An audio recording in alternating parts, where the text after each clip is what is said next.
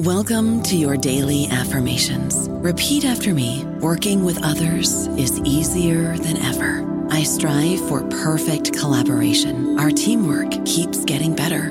Yeah, affirmations are great, but Monday.com can really get you the teamwork you desire. Work together easily and share files, updates, data, and just about anything you want all in one platform. Affirm yes to start, or tap the banner to go to Monday.com. It is Ryan here, and I have a question for you. What do you do when you win? Like, are you a fist pumper, a woohooer, a hand clapper, a high fiver? I kind of like the high five, but if you want to hone in on those winning moves, check out Chumba Casino. At ChumbaCasino.com, choose from hundreds of social casino-style games for your chance to redeem serious cash prizes. There are new game releases weekly, plus free daily bonuses. So don't wait. Start having the most fun ever at ChumbaCasino.com. No purchase necessary. VGW. Void where prohibited by law. See terms and conditions. 18+.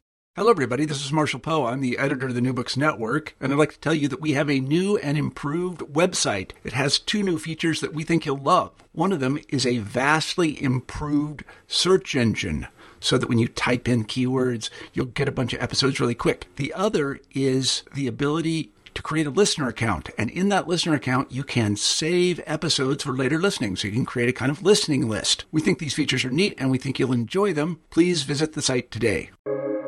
Welcome to the New Books Network. Welcome to the New Books Network. I'm Stephen Pimpare, host of the Public Policy Channel, and we are joined today by Susan Hartman, who is the author of City of Refugees, the story of three newcomers who breathed life into a dying American town, from Beacon Press. Susan, welcome. Thank you so much for joining us today. Thank you for having me. So if we can, start us off by telling us a little bit about who you are and your background and how it is that you came to this particular project. Okay. I'm a journalist, although I started out as a poet. I got an MFA in writing from Columbia, wrote books of poetry, and then I was in Brooklyn, and all of a sudden, after the birth of my first child, I began reporting on the world that was really outside my doorstep. And I began following people for kind of long periods of time. I would do these in-depth stories about people around me. It started out with a group of double Dutch jumpers who were very close to my stoop. It was a dangerous block in the 80s. And I began reporting on them. And then from there began really following different kind of intimate community groups that interested me. Often they were immigrant groups, and I did this for the Times and the Christian Science Monitor and Newsday. And then about almost 10 years ago, I got a call from a stranger, and he said he had heard that I often cover immigrant groups, and he said, "Did you know that Utica, New York, where I had gone to school, has become a city of refugees?" And that very much interested me. And I went upstate to Utica, and he showed me around.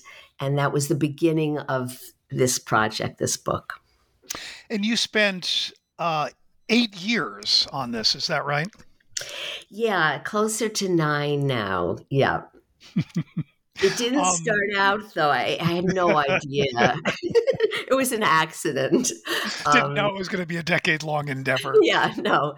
Because it started out as a piece for the Times. I was following a few different people and was watching the growth of the city.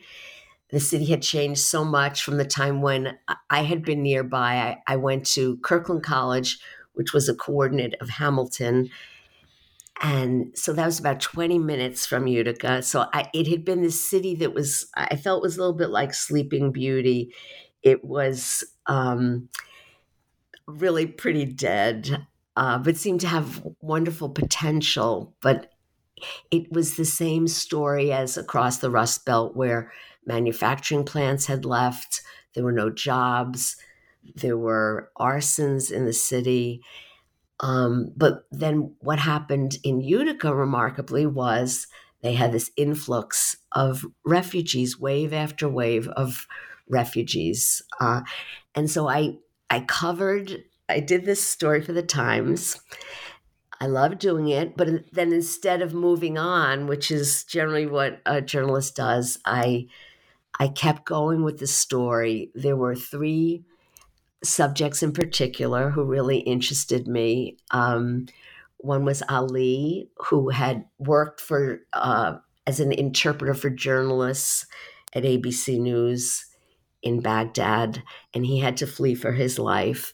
So he had resettled in Utica, and I became close with a young Somali Bantu woman who was a teenager when I began.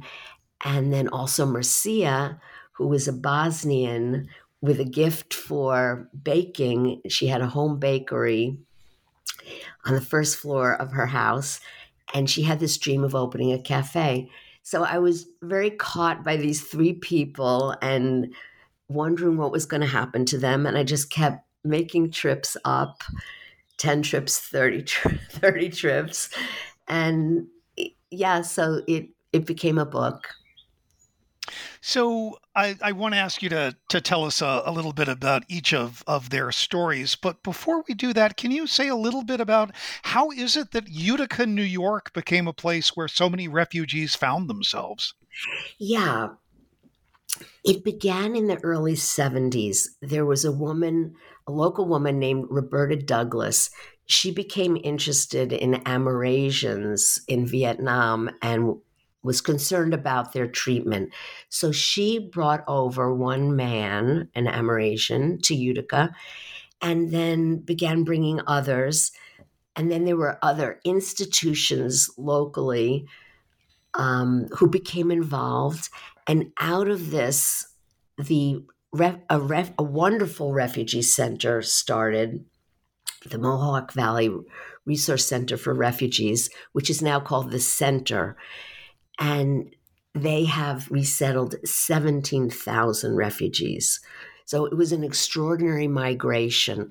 And there were waves. It began with Vietnamese, there were Russians, there were then the Bosnians in the 90s, Somali Bantus, Iraqi, people from over 40 countries. And now a quarter of the people in Utica are refugees and their families. And what that meant was they came, the old housing, which was in horrible shape from having been burned or neglected. There were hundreds of houses. They would initially get resettled by the refugee center in an apartment, but then they would branch out. They would often buy a house for very little money and then fix it up, which is nice because then whole blocks would turn around, start little businesses. They have worked in the factories, especially at Chobani and at Turning Stone, which is a very big resort casino in the area. So the city and started... Chobani is the yogurt company, correct? Yes, the yogurt plant in New Berlin, yeah. So let's talk a little bit about each of the folks and their families who you got to know. Where would you like to start? Who should we start with? Well, I met the 3 of them pretty much the first week. Ali had been a translator for me. I was visiting an Iraqi family, and he knew them, and he was very kind, and he would bring them fish. He likes to fish in the nearby Salmon River, as some refugees do. And he was very kind to them. I was just struck by how sensitive he was. And then when we got out and he was driving me home, I noticed that his hair was dark, but his beard was white. And I asked him why that was. And he said that it had turned white when he found out that his brother had been pulled off a bus by insurgents and had disappeared. So in other words, out of shock. Yeah. So I just became very interested in him and in his story. And he is a very reserved man, very interesting guy who has created a life in Utica. He has joined a mosque. He has a wonderful girlfriend who is a native Utican. And yet he's always pulled back home to Iraq. And that was one thing I was curious about in terms of following him. Would he stay and totally commit to Utica, or would he leave and forever be back in Iraq, or would he be back and forth? And he's, I mean, the at least as where your story ends, I mean, he feels very much torn in my reading, right? It clearly still feels the sense of home that Iraq was and has been, but also sort of pulled between this new life in Utica. How do you make sense of the way in which that fits into the larger sort of story about the city and how people find a home for themselves there? Yeah, I think people, the refugees, are very grateful to Utica and very proud of Utica, especially as they spend years there. You know, they relate to things like Utican food, like chicken riggies, which is something that was created by Italian Americans. It's a pasta chicken dish, and half moon cookies. And so there's this identification with Utica, gratitude, but also pulled home, but to different degrees. I did a cover story for the Times, which came out a week ago, which also focused on Utica's refugees and the meaning of home.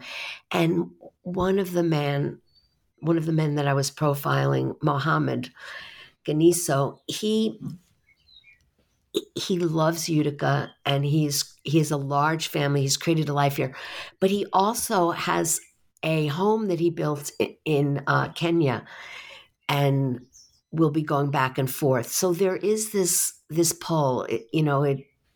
It's very understandable. It's typical. In Ali's case, it's a little more than in some, because he also has been doing anti-terrorism work when he goes back there, working as an interpreter for the Allied forces. So that work is very important to him. And I think it's also a way of sort of perhaps even getting back at the insurgents for having murdered his brother. He wants to help fight them, and he feels it's very important work, as it is. And so he spent recently 3 years back there, but now is on his way home after a visit back for Ramadan. But yes, I think it's going to be back and forth. But he has built a house here, and he finds peace here. And yeah, so he has his foot in two worlds.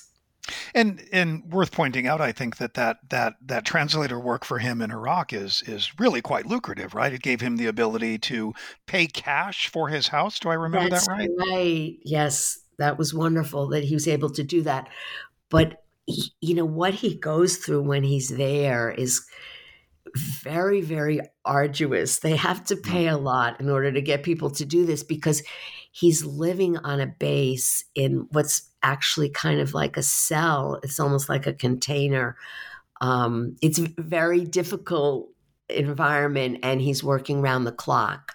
Yeah, but yes, he is rewarded for it, which is wonderful. And they have a really, he and his girlfriend, a very lovely house now, very small house, which suits them perfectly, and they're very happy with it. Yeah. So should we talk a little bit about Sadia, who's got her own kind of sort of complicated foot in both worlds, in particularly her relationship with her family. What should we know about her and her place in Utica? Well, so she's the young generation there of refugees, and they often will assimilate quickly and take on the accoutrements of American life, cell phones and cool shoes and going out with boys music and and boys, and that can conflict with traditional values from the home. A good Somali Bantu girl is not supposed to date, is supposed to stay home inside, help the mother do well in school. She can have ambitions, but the role in the family is very important. And the older children tend to help raise the younger children because the families are so big. And her ideas were very different. She wanted to have a regular teenage life, the freedom to go to movies and the mall, and her mother was very unhappy about that. Her mother herself is a very formidable woman, also a rule breaker in her own way. And similar to Sadia in some ways, she herself had been a rebellious teenager, but for her daughters, she wanted them to follow a traditional path. So they were really, having these arguments. And so it was, interesting to watch how that got worked out. There was a long period where they're very alienated from each other. And Sadia has since reunited with her mother, and they have a good relationship. But that was a conflict, and one that goes on in many households. and they've got extended family in the area. So one of the ways in which that played out is that Sadia's mother communicated to the rest of her family that as the mother was shunning Sadia, so the rest of the family should as well, right? So she wound up being sort of cut off from sort of family and culture in that way. Yes, that was very hard on her. And even within her rebellion, there was still respect for a lot of the aspects of the culture. So she wasn't rejecting everything. She just wanted more freedom. But yeah, the family found that hard to accept.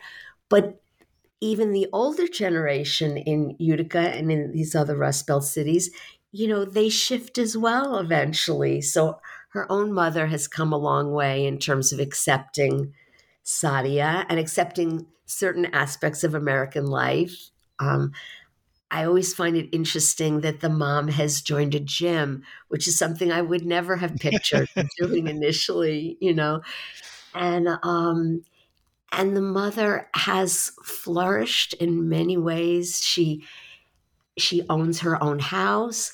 She owns another house, which she rents out. She works very hard. She worked for a long time. She worked for a time at Chobani. She worked as a nurse's aide. So yeah, she has created a life there and loves Utica. And she's not far from Sadia now. They're blocks away. And within a small area, there are about 100 clan members in that family. I don't know about you, but I'm very busy and I don't have a lot of time to cook. That's why I subscribe to Factor. Eating better is easy with Factor's delicious, ready-to-eat meals. Every fresh, never frozen meal is chef-crafted, dietitian approved, and ready to go in just 2 minutes. You'll have over 35 different options to choose from every week, including Calorie Smart, Protein Plus, and Keto. These are 2-minute meals. Factor meals are ready to eat and heat, so there's no prepping, cooking, or cleanup needed. They're flexible for your schedule. Get as much or as little as you need by choosing your meals every week. Factor is the perfect solution if you're looking for fast, premium options with no cooking required. Sign up and save. We've done the math, and this is important. Factor is less expensive than takeout, and every meal is dietitian approved to be nutritious and delicious. Head to factormeals.com/NBN50 and use code NBN50 to get 50% off. That's code NBN50 at factormeals.com/NBN50 to get 50% off.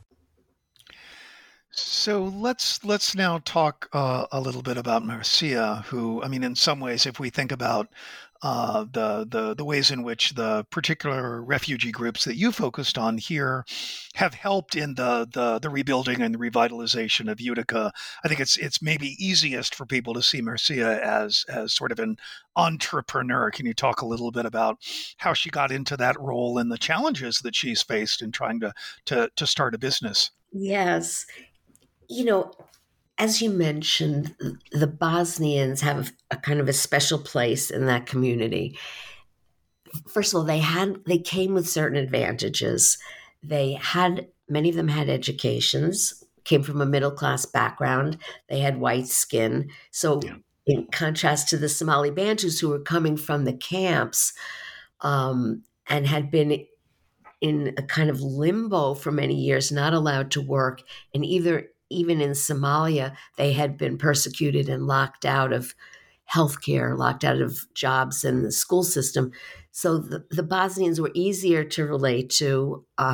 They renovated hundreds of homes in Utica and very quickly began creating middle-class lives. So they now have infiltrated every aspect of the Utica community. They are in, the medical care system. They are doctors and nurses, and they are teachers, and also entrepreneurs and contractors.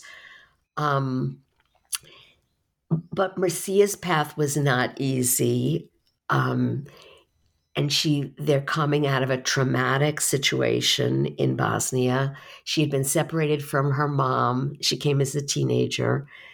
She'd been separated because her mother sent her to Croatia to keep her safe. And they were reunited here. But then a few years after they were reunited, the mom died. And Marcia is a very independent person, very capable. Her husband, whom she met here, had been in a concentration camp. He had been a soldier, a prisoner of war. So he's also coming out of trauma. He became a cook here, and she had this gift for baking. So they had this plan, this idea of opening a cafe. But, many people have a plan like that. And right? This is a big dream in America. And many people then have that dream come true, and then very quickly it fails.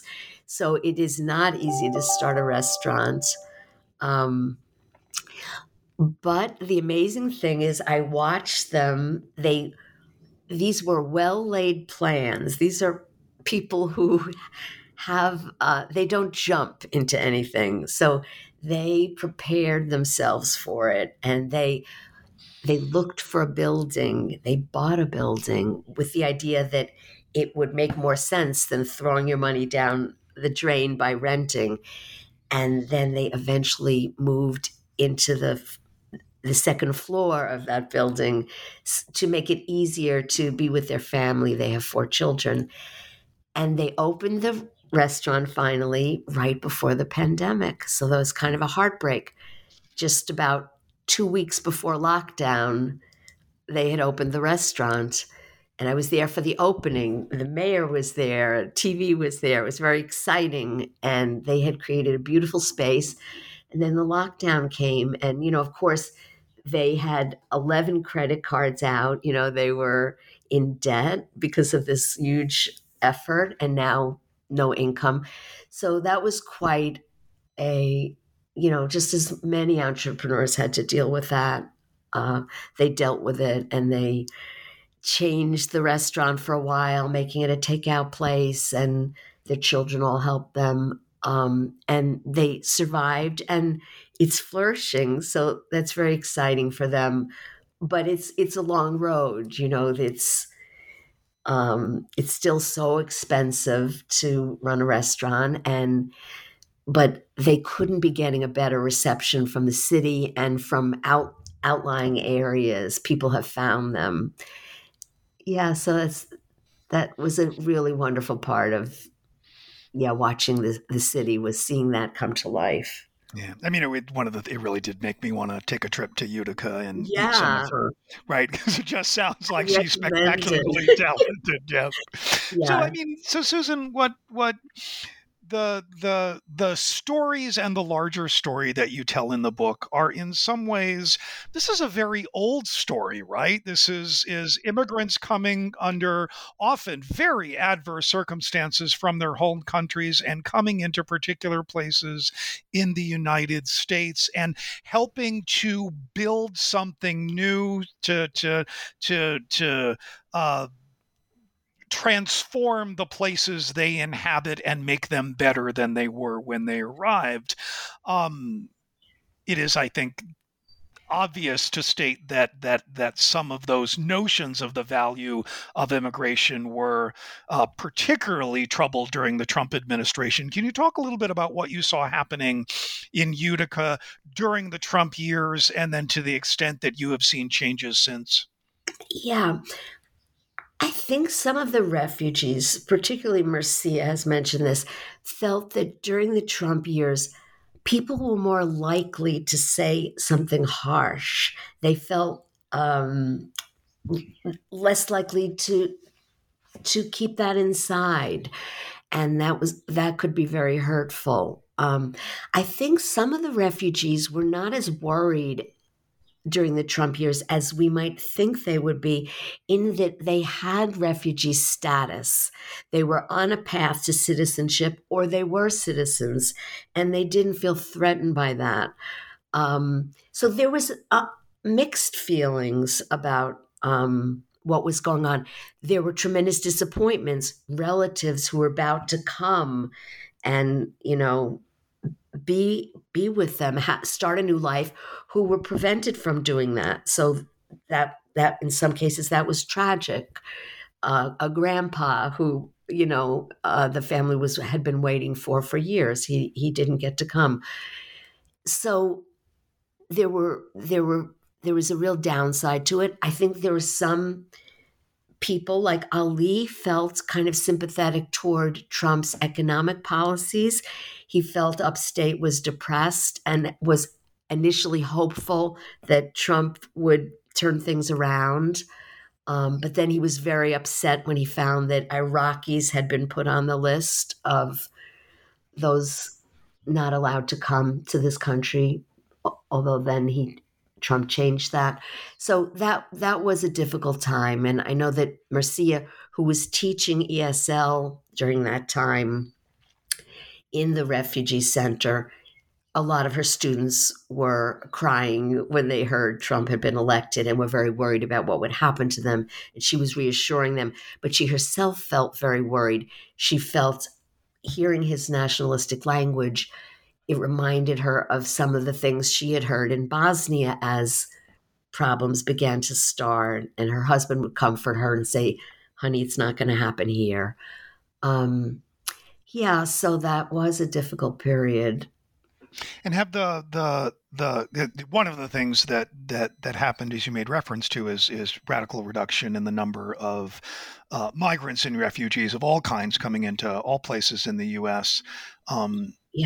Including Utica. Has that turned around again or not yet?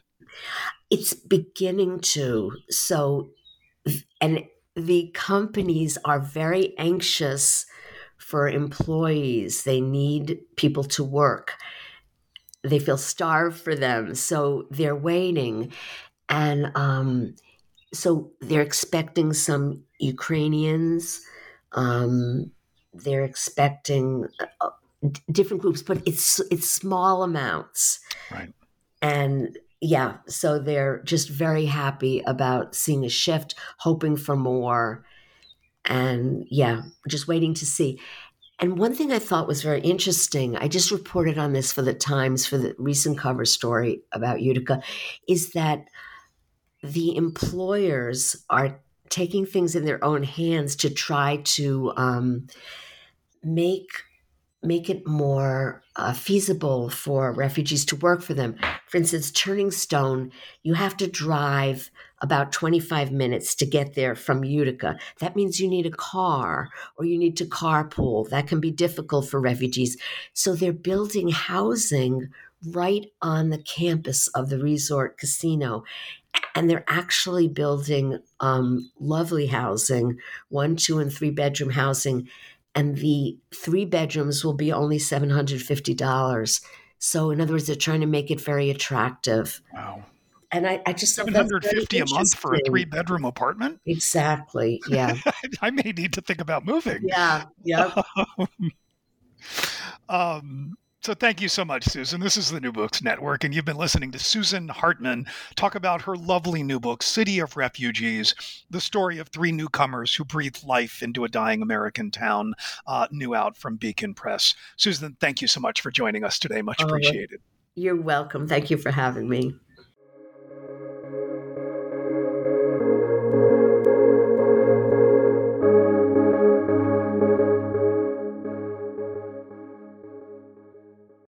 With the Lucky Land Slots, you can get lucky just about anywhere.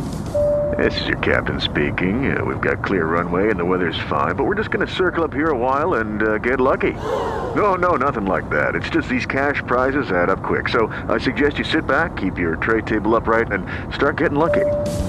Play for free at LuckyLandSlots.com. Are you feeling lucky? No purchase necessary. Void where prohibited by law. 18+ terms and conditions apply. See website for details.